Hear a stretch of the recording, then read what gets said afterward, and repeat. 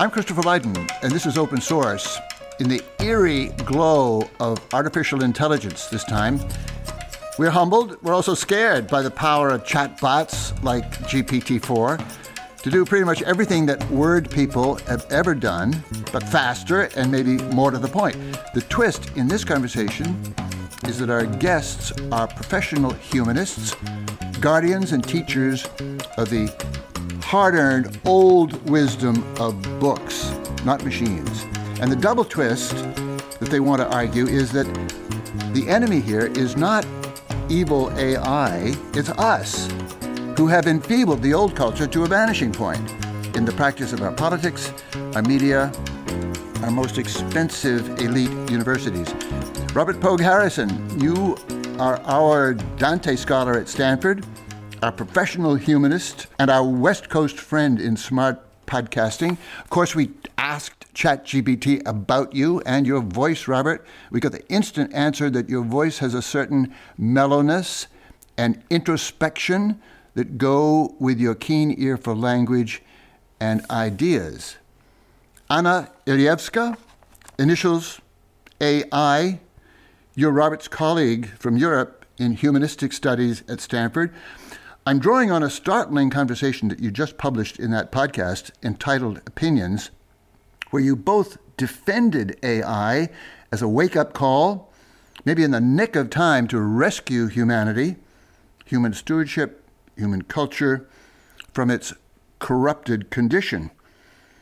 You both said you expect your students to use AI and to learn from it.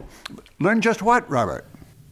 When I said that it may be coming at the right time in our cultural history, I said that in a mode of despair because prior to its advent, the quality of writing among students, the quality of thinking, the complete fracturing of consciousness in the general public as a result of things like the internet, social media, iPhones, and so forth, had gotten us to a point that we're going to have to be rescued by something. And why not GPT, artificial intelligence programs? I'm not sure that Anna actually agreed with that, but I'll let her speak for herself. So somehow every time we have a major advancement in technology, the questions about what it means to be human really resurface. So this is how I see this latest development.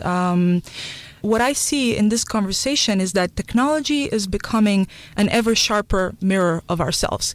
And you asked before, what is the difference between, for instance, the moment now and, say, the Industrial Revolution or the Agrarian Revolution, right?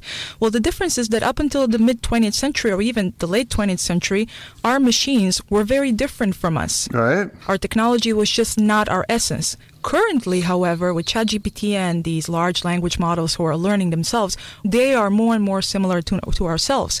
So this is why now we have to really train engineers and train students in general to understand human nature and to think in terms of human nature even more in order to understand machines and vice versa. What do you see in that mirror, though, Robert? It has a number of different dimensions to it. On the one hand, I have, again, going back to my pessimism about the way cultural memory has suffered, near catastrophic losses of late. And one thing about the way the technology works is that it has access to the entire archive of human cultural production. Mm-hmm. So if nothing else, it's a memory, even if it's an artificial memory. And that kind of reassures me that at least the whole story is not going to be forgotten for good. And even though we may disagree about the way the technology accesses and reconfigures and resynthesizes this history of human cultural production, at least it is within this larger unfolding of human civilization. We're in the same ballpark with AI. I'm not optimistic. I would never be optimistic about artificial intelligence, but it doesn't cause me a great deal of despair. What do we see in AI? I think really we see everything. We see our worst fears. we see our anxieties, we see our good parts as well, because ChatGPT, for instance, and these large language models are, as you say, Robert, precisely based on language. They're based on the archive of human knowledge. So what we get back is exactly a mirror of ourselves. I like to think of the metaphor in terms, we're scholars of literature, to think of Dorian Gray and the portrait locked up in the attic, right? We are Dorian Gray, and our technologies are the portrait that we seek to lock up, to contain, because it contains in itself all the resources and all the good and bad things of humanity. I'd like you to be more specific about what we see in terms of other things that worry us, the increasing inequality of our whole society, our whole world, our whole idea of human beings, our untamed war hunger, for example, our elitism, our greed, perhaps. Robert? The death drive that Freud talked about is the most worrisome thing about artificial intelligence, from what I can tell, because it can easily be enlisted for the purposes of destruction. And the reason it's worrisome is not because of the death drive. We've been living with the death drive since we became a species, and God knows how much destruction has resulted from it. But what is worrisome with AI is that it may take control if it becomes an autonomous system, so that our own human agency is somehow left on the sidelines while we witness certain kind of destructive behaviors. And also, as you're worried about, exasperating social inequalities and income inequalities and the difference between the elite and... In other words, we've been moving for a long time, in my view, at least through technology, to a division between what you might call the mortals and the immortals. Ordinary people, and then those who somehow are the extravagant beneficiaries of a system that favors a very few over the many. And I worry what kind of gods AI is going to create and empower. What kind of gods will it promote? I'm afraid that it's going to promote gods who are wholly self-centered, who have lived a lifetime the way a lot of rich people live a lifetime, accustomed to giving orders and having their orders obeyed by servants and chauffeurs and so forth. But from what I can tell, ChatGPT is excellent at flattery. It knows how to flatter the user. It's designed to flatter the user. And so this whole ideology of self-love, which is something that's being promoted by people as a therapy. I think that self-love is the essential currency of AI, and in that regard, the gods that will be created will be such self-loving gods that it's going to be the contrary of a certain concept of, the Christian god of agape. Yes. That god is completely other-oriented towards humans, evacuates himself, the kenosis, becomes human himself out of a kind of love of humankind. Self-love and the common good, I don't think conjugate very well. Mm-hmm. It reminds me in a way of advertising writ infinitely more powerful, flattering you all the time and pushing itself. Let me throw out two other fears that I have about AI. One is that, as you suggested, it's self-improving. It's developing itself all the time.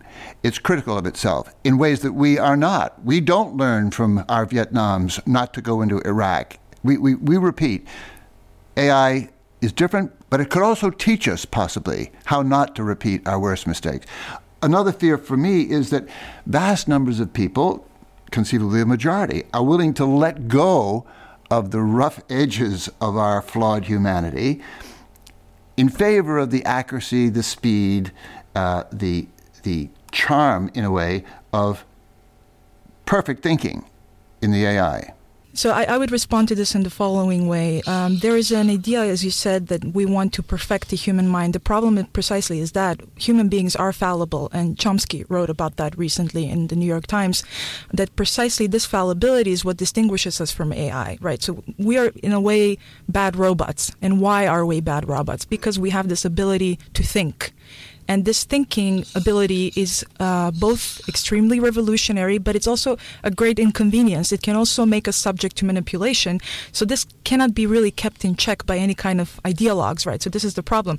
Now, to respond to your previous question, you said, what does AI really tell us now about inequality, about our untamed war hunger, about elitism? Well, what it tells us at least in my opinion, is that we have a very strong lack of values currently. We have no common norms necessarily that we all share as a species so that we can orient ourselves in this world. So it's kind of bringing us towards what some philosophers in Europe now are calling new realism. It's forcing us to really come together again and agree on what things we can come around together, right? And then another question that I really liked how you phrased it, Robert, about narcissism. Now, I've been thinking a lot about this problem, especially because it seems to be the plague of our generation. Everyone is speaking about narcissism nowadays. Well, how does that happen? Right. So here's my take on the issue. Narcissism comes about when the human mind is left idle, when it's left into a kind of condition of self-cannibalization. And this is exactly what Hannah Arendt was saying about thinking. She was saying that the human mind can take hold of reality and distort it for us. This is why when we are confronted with a life of leisure, where we have all of our machines doing the major labor for us, we simply do not know what to do with our free time. We procrastinate and we become self-involved. This is the birth of narcissism. We have more leisure, our machines are more and more intelligent, and they're taking over more and more of our daily laborious tasks. But what do we do with the rest of the time? We are self-obsessed, right? So this is something that I think, especially such a technology as generative AI right now is making us really understand clearly. So now the task is how to cultivate the sense of thinking. Where is the space for thinking in the world? How do we do that at the university? What does it require? This is something where I think as a species really we need to bring back, so to say, into the conversation. Let's stick with this matter of thinking. To me, one of the most entertaining things about the whole AI story is what it's telling us about the way we think. We grew up on William James. We're just talking about it in our last podcast about embodied thinking, how it works. William James loved the idea that there's no such thing as a thought. There is only you thinking. And Anna's thinking is different from Robert's, different from mine, different ancestry, different biology, but also different experience, different goals. I hear lots of people now in AI talking about embodied thinking in that sense, as almost a biological process. But I don't understand how we can call AI thinking if it has no body and has none of those variations of personal history built into it. Embodied thinking doesn't mean that we just have our mind housed within our body and somehow we create thought, but it involves, for instance, context. It involves other people. To have an embodied thought, it means you react to your environment. So context, other people, the environment, culture, genetics, experience, world. We are in a way minded animals, right? And this is Marcus Gabriel's term.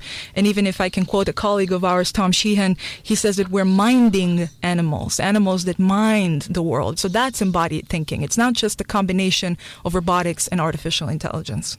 Thinking is a form of attention at its best. And what it means to pay attention is not an easy question to answer. Attention is also a tending to.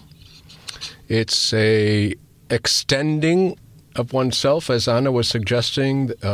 A minded thought is one that extends into the world. It's in touch with the world. It is a being in the world. You suggested it yourself there, Chris, when you talked about not only biology, but ancestry and the people you know and the whole tapestry within which one particular individual does his or her thinking. And yet there's a mysterious source to thought. Thoughts come from different sources, and only a few of them come from within ourselves, even as embodied individuals. For the most part, nature does most of my thinking for me. If I don't go out into the natural world, periodically and occasionally, I lose access to a kind of thought process that actually has its source, outside of either my brain or even my embodied mind. Robert, you like to speak of the underworld of the dead as a source of your own thinking, meaning not only classical thought, but also, you mentioned D.H. Lawrence's poem called Thought. He defined it in one line as the welling up of unknown life into consciousness, only to say it's a deeply complex, mysterious process. And how in the world can GPT be relied on to to imitate its richness. Okay, just to be provocative, you could say that GPT is, in a certain sense, in dialogue with the dead. Because every time you ask it a question and it's looking for the probable answer, it goes into all these archives that come mostly from dead philosophers or thinkers or writers and so forth. Of course, that's not the underworld of the dead that I think is most essential, where we commune, we have conversations with authors when we read a book. Reading is a form of thinking. It's also a form of receiving the thought of others, and how we metabolize the thinking that comes to us from books into the thinking that we ourselves do is a largely mysterious process. Mm-hmm. When D.H. Lawrence speaks about the welling up of things into the unconscious, that notion of welling up also has a metaphor of a spring, of water sources. And, when we think of rivers, we think of what we see with our eyes as rivers coursing through a land.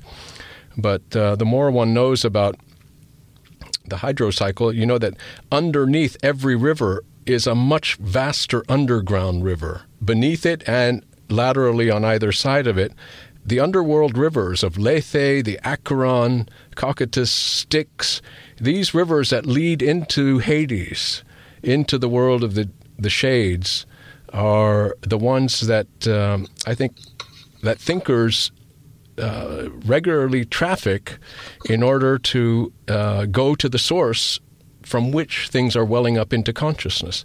And therefore, I would open up and invite, the hosts, the untold ghosts of the dead into our conversation. We're all seem to be looking for metaphors in this maturing AI. The sun, rivers, is it the birth of fire? Is it a Manhattan Project? Is it an earth-killing meteor? Is it impending extinction?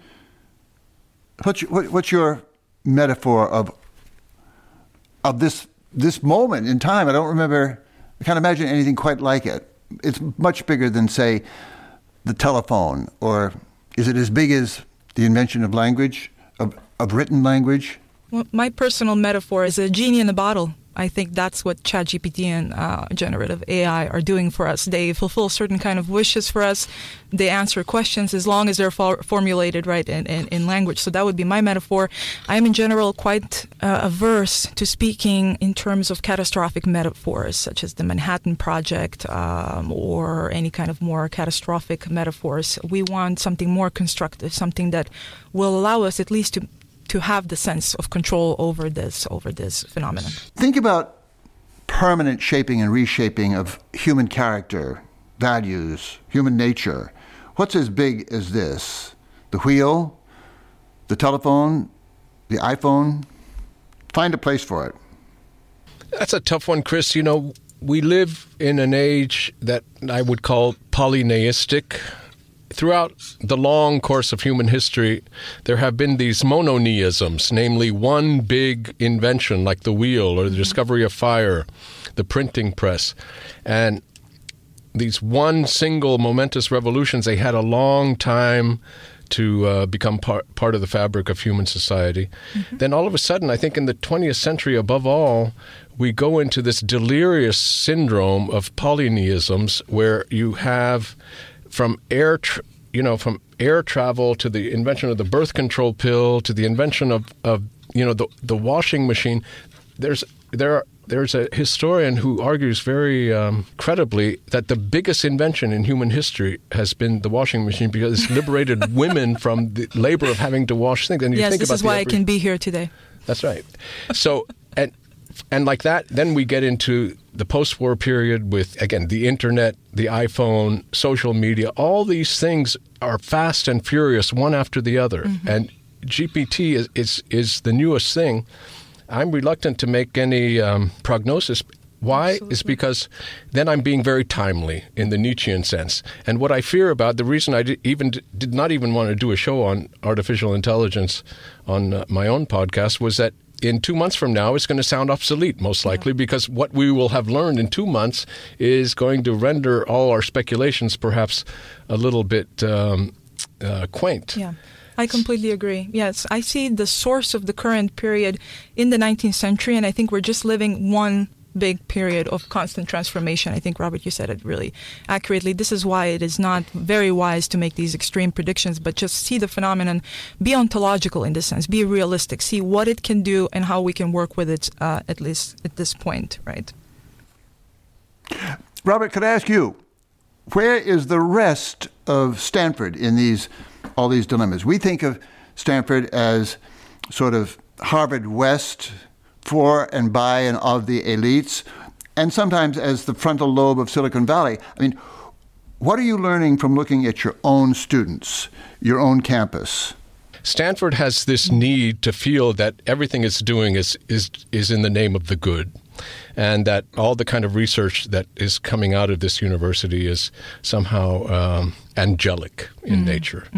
And it has a terrible time acknowledging, the devil in its own midst, which is this highly intensified research into the genome, into nanotechnology, into everything that can go right into the codes of nature and rewrite it as if we were the gods of all of creation. And when it comes to artificial intelligence, Stanford has been at the cutting edge of that for a long time. It always is telling you what good it can do. And with always the warnings, we want to make sure we humanize, we want to make sure that we don't lose control of it and so forth. But I, frankly, get a little tired of the bad faith with which institutions consistently, forget the first principle of the Hippocratic Oath, which is to do no harm. And you can tell me as much as you want that, well, think of the children that we can save by making this happen and like that. Well, yeah, well, tell me that after you tell me what harm you're going to do by it. Broadly, you're saying that Stanford is on board and that they're going to make a virtuous effort with this phenomenon. Stanford will never say no to any new technology. It will never say no. It will only put up a veneer of having humanistic concerns that it be used in the proper way. Now, using technology in the proper way is always promoting the technology. That was my experience also at Stanford. I just arrived here from the University of Chicago 2 years ago, and the University of Chicago is a very humanistic-centered university, and Stanford is quite the opposite of that. But what I experienced is precisely that there is a veneer of goodness, of wanting to do good, but actually on the field, on the ground, very little is happening. For instance, the division here between the humanities and the sciences is enormous. We are still living in the era of Aldous Huxley, and the two cultures are very, very vividly represented here. But the students are quite brilliant. They are very eager. They are thirsty for knowledge, for humanistic knowledge. They come to my classes, which are very small seminars. We're lucky in the Italian department, right? If we get 15 students, or 10 even, that's very nice. They come to our classes, they're happy, they discuss, they think, they feel stimulated, and then they go on to become what I think is just better people, also better engineers. And their biggest complaint is usually these 300 people classes that are taught by star professors in computer science and that are purportedly supposed to teach them some ethics, right? How do you teach 300 people ethics? You don't teach ethics. You allow people to discover it, right? Ethics begins in the individual mind. It begins in the discussion with others and the practice of judgment. It cannot just be imposed into a curriculum as a sidekick, so to say, to the scene of computer science. So that has been my experience. But there is a lot of desire among students who, again, are just brilliant here at Stanford, and we need to reform the curriculum to respond to those desires, because as I said earlier, the more the machines that we make become like us, the more imperative it is that we train people in studying human natures, because this is the way to understand their own creations. Robert, you referred in your podcast to a new great awakening. There have been a number of great awakenings in American history, always combining some sort of religious and economic and political rising of resilient spirit. And if there was ever a time for one, it's now, you'd say. I wonder if AI is going to put it back to sleep or promote it. A general revival of energy, confidence, forward-mindedness. I would hope that would be the case. What worries me above all, Chris, is not artificial intelligence. It's the failing intelligence of our fellow human beings Absolutely. at every level, beginning with the political. I mean, there's some kind of insanity that is taking over the whole institutional infrastructure of American society, if not world society. And I think there's such an inability to think clearly and distinctly that is becoming really it's a pandemic of thoughtlessness. What are your favorite examples of that? Well, I look at our United States Congress, for example, and I think that there are more rather than less congressmen who understand the essence of the American system of government and of the Constitution. So you have this system where our founding fathers were like mature adults with their understanding and their greater wisdom, and that we've had the luxury of allowing ourselves to become infantilized as politicians. We have a system of government that works so efficiently on its own that we can put children in office, and we have not yet self-destructed. But the childishness, the political immaturity, the behavioral immaturity at the political level, not to even mention the social level and even media, I think it all's pointing to this catastrophe that Hannah Arendt drew attention to, which is a thoughtlessness and an inability to think. What's your favorite example, Anna? Well, there are a couple of examples. The first one is just a very clear difference in maturity between students that are now in college and students that were in college just over 10 years ago, right? They seem much more incapable now of dealing with the real world. So this is one perhaps more superficial criticism. The stronger criticism that I would have, and I think many of our colleagues would agree with this, is simply with the university culture. And I can only comment on the university because I'm not very familiar with American public discourse. But the university currently has become, so to say, a place of stock phrases, of reliance on acceptable norms and behavior. We question very little, although we say that we question everything.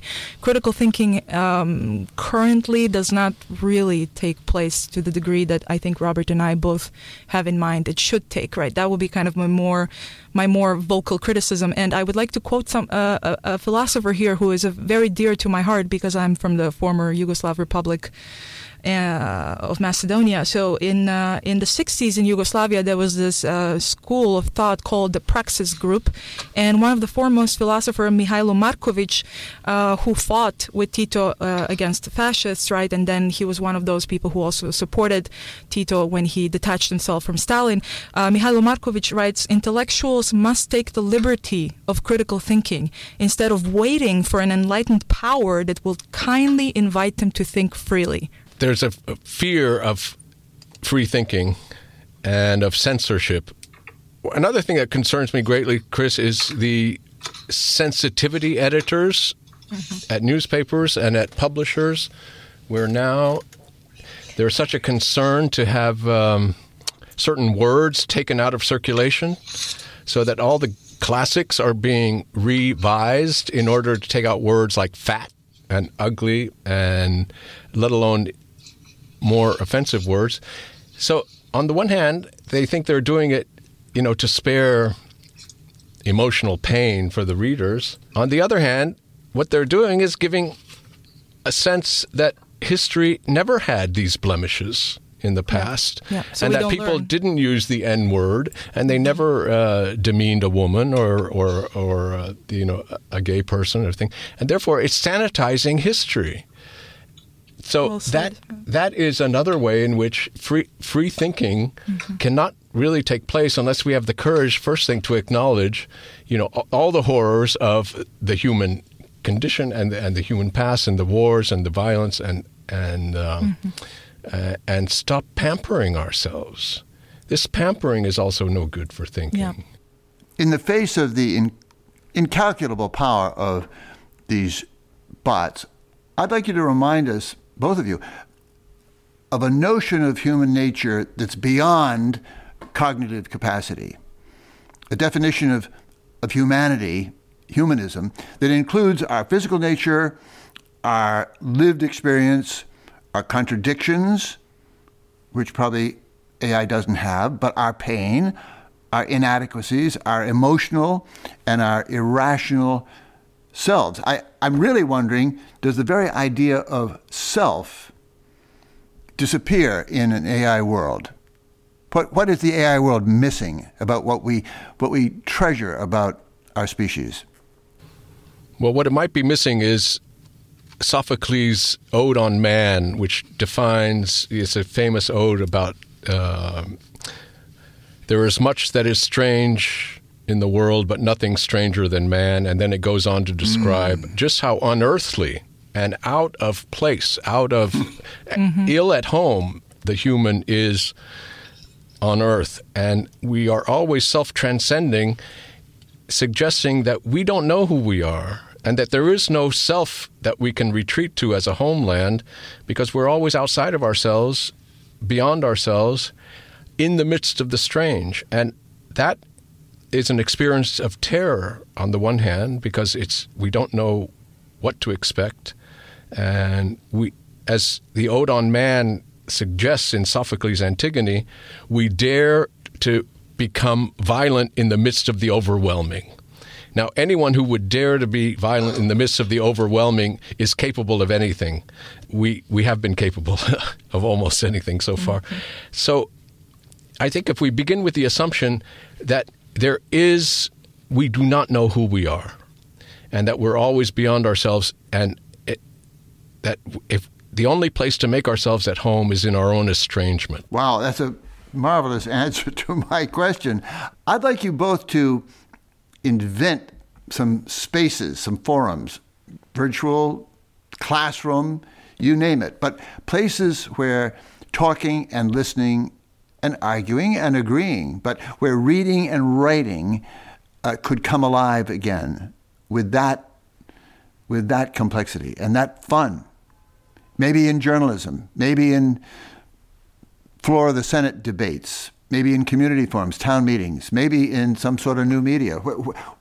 What's the place to regain that wonderful strangeness? The problem seems today that we are fundamentally distracted, and the etymological meaning of distraction is that we are drawn apart, away from ourselves, right through.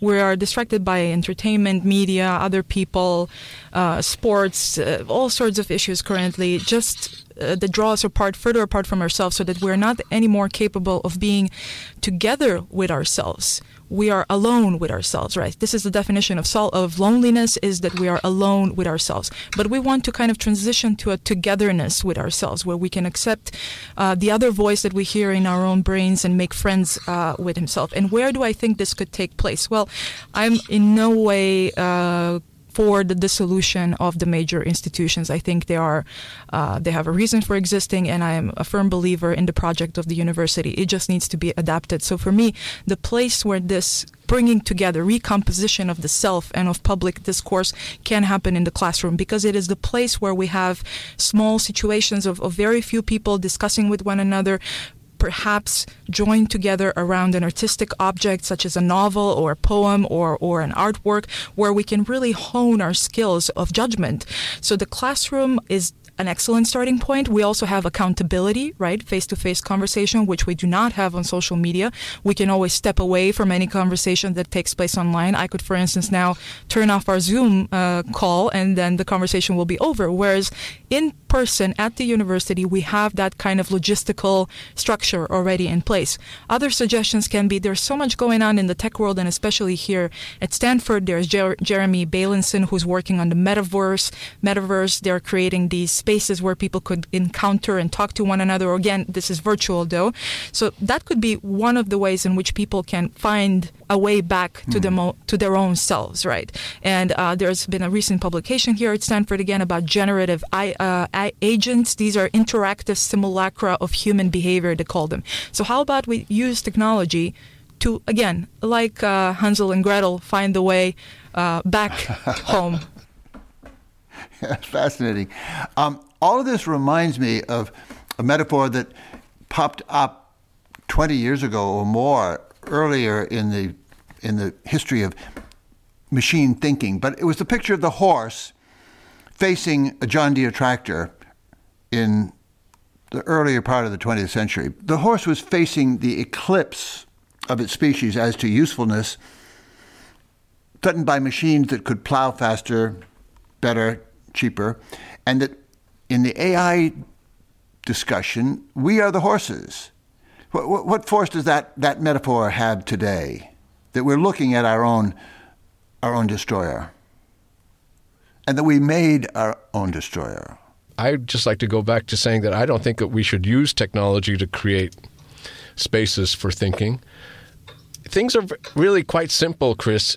I try to tell the president of Stanford, Stanford puts all these millions of dollars. It gives millions of dollars, for example, to the Humanities Center, so that a handful of scholars and graduate students can go there and have a very cushy year doing their research in their offices and their lunches and their little conferences. It's all very genteel.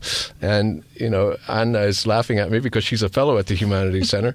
But I said, if you want to really improve the humanities at Stanford, you create a coffee house in the middle of campus, right, where you have really good coffee, you have a nice environment. The classroom is a great idea, but it's for privileged few. My experience of teaching adults in the continuing studies courses on Dante in the class or whatever, it's amazing to me how retired people are still full of youthful enthusiasm to learn and to discuss and to have a forum in which is very classroom-like.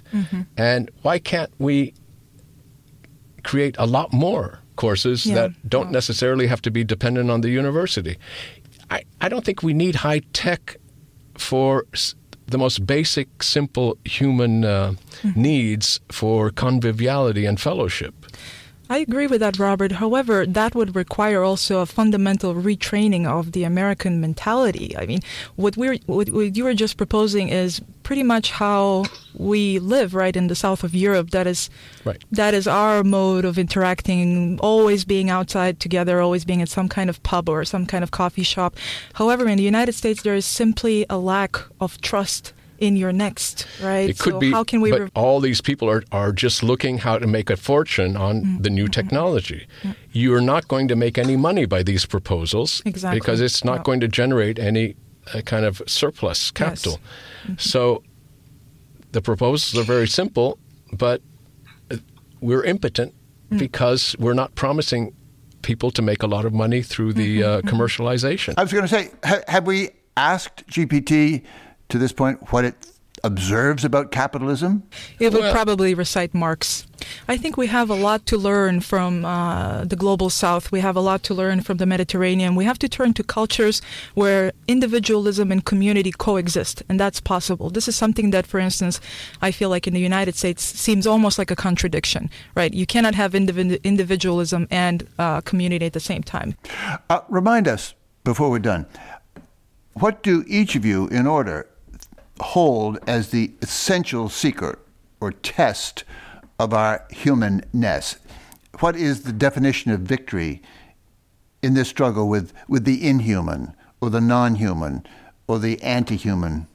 Well, I've just read and reviewed a very interesting book by philosopher Kostika Bradatan, Romania. It's called In Praise of Failure. And it's a philosophy of failure.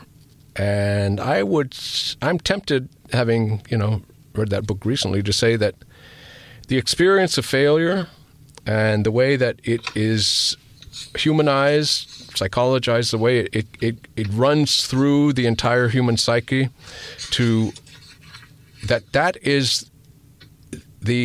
that's what returns us to our essential fallible humanity. Anna, you were talking about thinking as being fallible, but so much of the experience of being human is an experience of failure, which doesn't mean that you're a loser. Again, in America, you're a winner or you're a loser.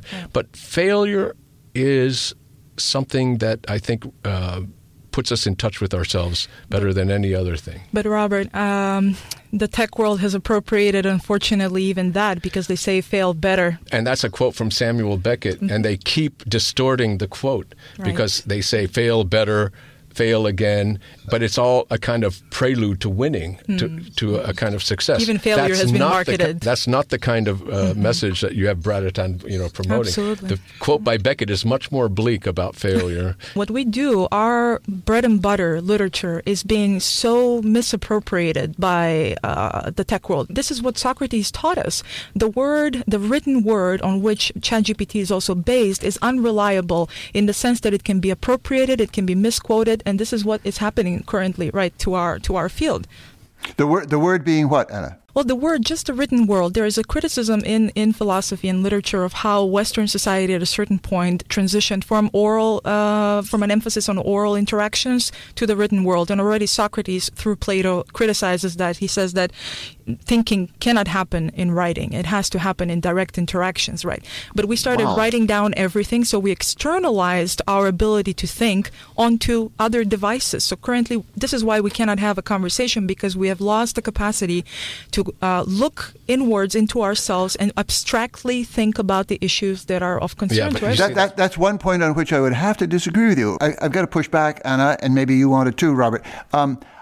I grew up on the notion, James Reston wrote it once in the New York Times, when his newspaper was on strike. He was writing for the syndicate, but he couldn't read himself in the paper, and he lamented, how can I know what I think if I can't read what I write?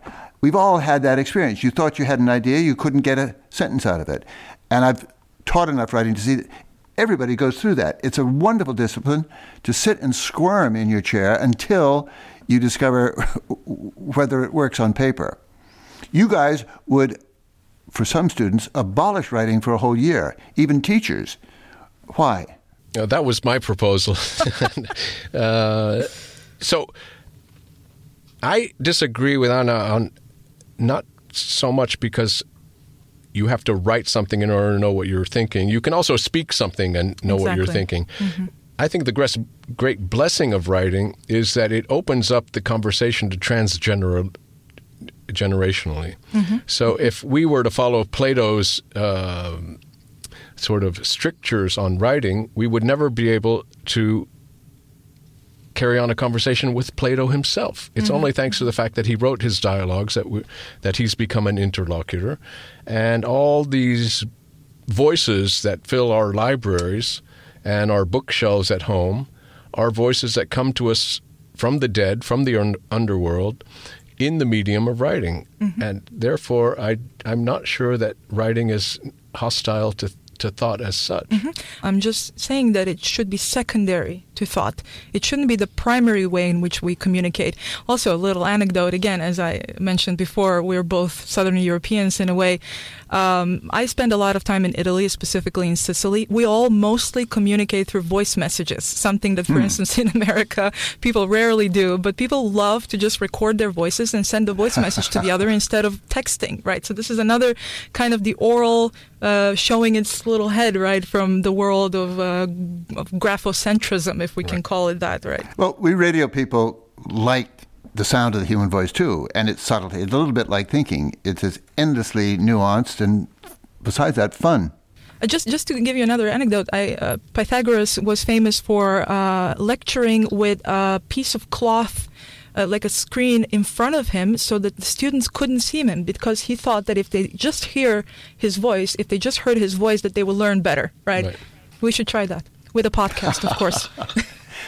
Anna and Robert, you both speak with some concern about the present generation growing up under terrific stress in one frame, but also very comfortable, very assured, very confident. How do you rate the capacity of this generation, the mental capabilities to deal with the seduction and power of AI? Without a doubt, the current generation is dealing with a level of overstimulation that none of us, I think not even myself, growing up in the rural Balkans, experienced, right? So they have to deal with a lot. At the same time, again, the students that I meet that are now 18, 19 years old are extremely brilliant people, and they're very worldly, but in a very disembodied way, if I can say that in that sense. It's all very much, the body is not at stake. Interpersonal relationships are not at stake. There is, of course, a fear there, right, of touching the other, which is, the result of bad practices in the past. But we should try to find a way to bring people together in small spaces, right, develop a kind of trust with the other. Now, some people, right, have suggested, even after the show that Robert and I did, that maybe yoga, meditation are one of those ways to bring people together. And of course, these are wonderful resources. However, I think that the word mindfulness is misapplied in terms of these practices. These practices serve detachment, to empty the mind of all the overwhelming stimuli that are reaching us through the media and social media every day. What we need perhaps is a return to reading, right? To sitting down and just reading a novel from beginning to end. I have met a lot of tech people around here who have enthusiastically told me how in the past year they've read 200 books. I was amazed. I was thinking, oh my God, I've arrived in the Mecca of literature. And then in the second moment, they will specify that they read books on Blinkist, which is an app that summarizes the plot of a novel, right? So is that what we're going to move on forward as a civilization? I don't think so. Is this generation ready, Robert? I'm not sure. The ethics of care, when you speak about self-care or le souci de soi, as Michel Foucault called it, the curation of the self, which he saw as part of ancient schools of philosophy, cultivating the good life. I think self-cultivation has a role to play, a big role to play, but the most therapeutic form of care is the care for something which is not yourself, I think. Wonderful. That's where I think the gardening ethic has something to teach us, is that when you put all your concern in nourishing the growth of something that is in your little plot of land, or if every parent probably has that same experience, or we need to get away from this kind of overweening self-love that I was referring to earlier.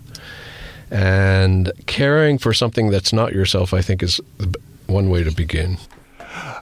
Have we spoken enough about the virtues of the value of solitude? And can GPT promote thoughtful solitude that can be some of our greatest moments? As of old, you like to quote Wallace Stevens. He wrote that poem. Title of the poem was, "The house was quiet and the world was calm. The reader became the book, and summer night was like the consciousness of being the book." What Virginia Woolf called a room of one's own. Yeah. You don't even need a room of one's own. You need a little chair in the library. Again, these things are easily addressed without always appealing to the utility value of technology. Absolutely. Yeah. The whole system is geared to always look to technology to promote our own human advancement and enhancement.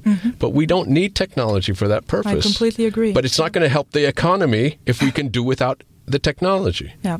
Because it's on a rigged system. Exactly. Thinking which requires solitude is entirely unmarketable. There is no immediate result. It's a lifelong process of learning and practicing solitude, whereas loneliness is marketable. Huge market for loneliness. Exactly. Capitalism loves loneliness because it atomizes the individual and therefore makes the individual all the needy more targetable. And needy. Whereas when you have community and social collective and fellowship, you don't have all those needs. Which reminds me of that movie, Her. Hard to believe that was 10 years ago.